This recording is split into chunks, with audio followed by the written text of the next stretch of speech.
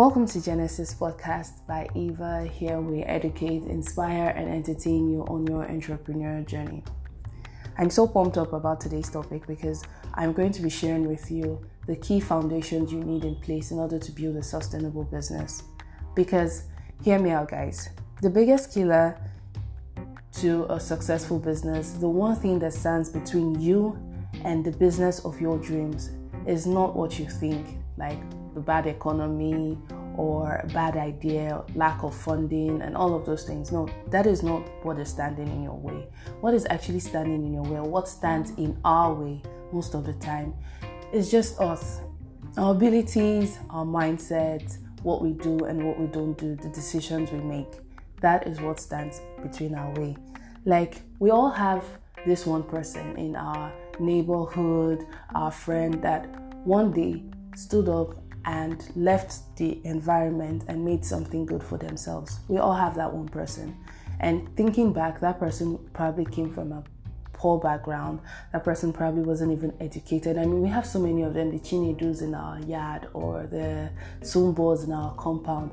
Those people made it for themselves because they decided to change who they were by themselves and not wait for the economy to be better or for them to have funding or for somebody to believe in their idea, whatever their idea was. And that's sacred. That one thing that they did is what we're going to be exploring today.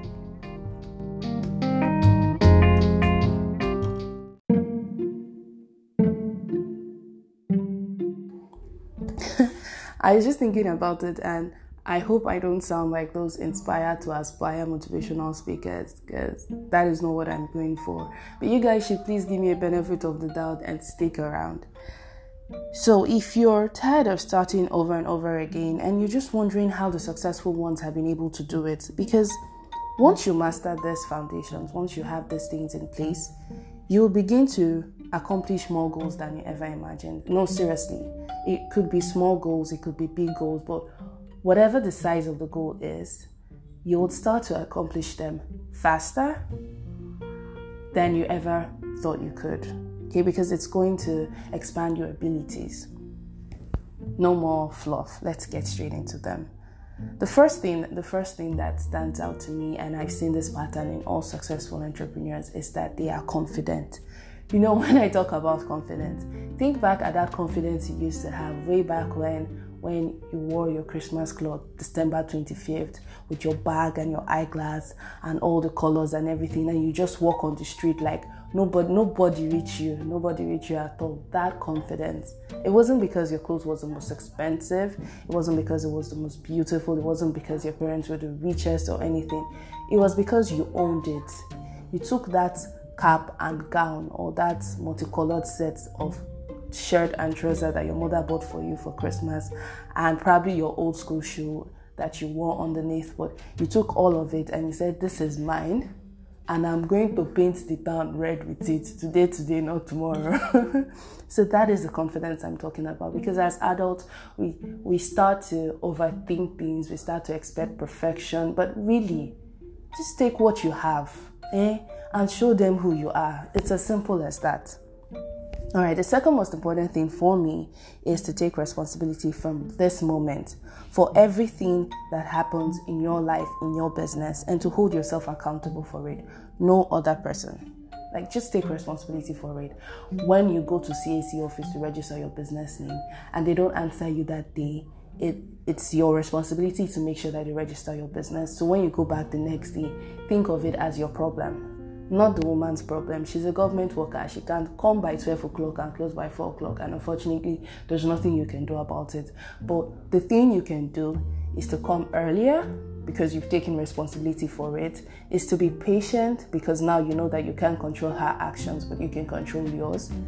Is to be happy and celebrate it when you finally register that business, when you finally accomplish that goal, because you know that it was up to you anyway, and it's a milestone that should be celebrated.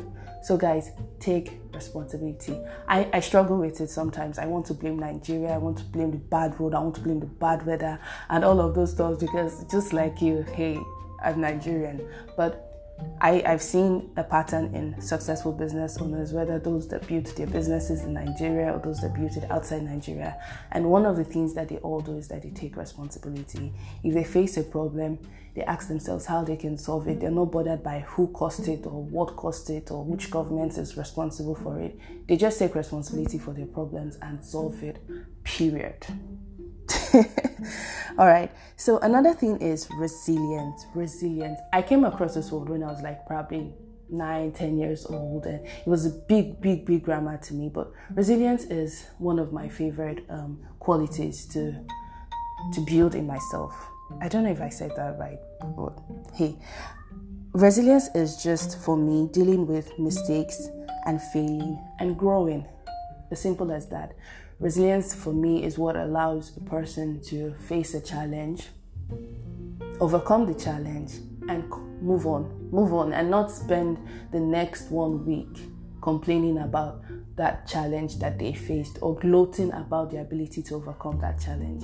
That for me is resilience. And it's not very easy to cultivate. I understand that, but the secret that I have used to try and be more resilient is understanding that I have a growth mindset.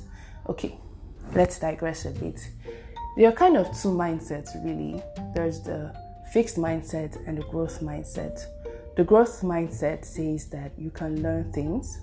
Okay, nothing is permanent. Your brain is malleable. Your brain can be formed and shaped whatever way you want it to be formed and shaped. On the other hand, the fixed mindset says that people are born the way they are. Some people are born to be smart, some people are born to be dumb, some people are born to be successful, and some people, unfortunately, are born to be losers.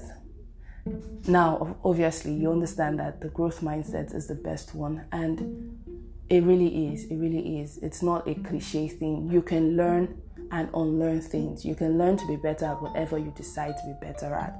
So once you have this growth mindset, it allows you to be resilient, because once you face a problem in your business, you know that you can overcome this. You know you can learn how to overcome this. If it's a skill problem, if it's a personal problem, whatever it is, the growth mindset would allow you to be more resilient, to face problems, and to overcome them.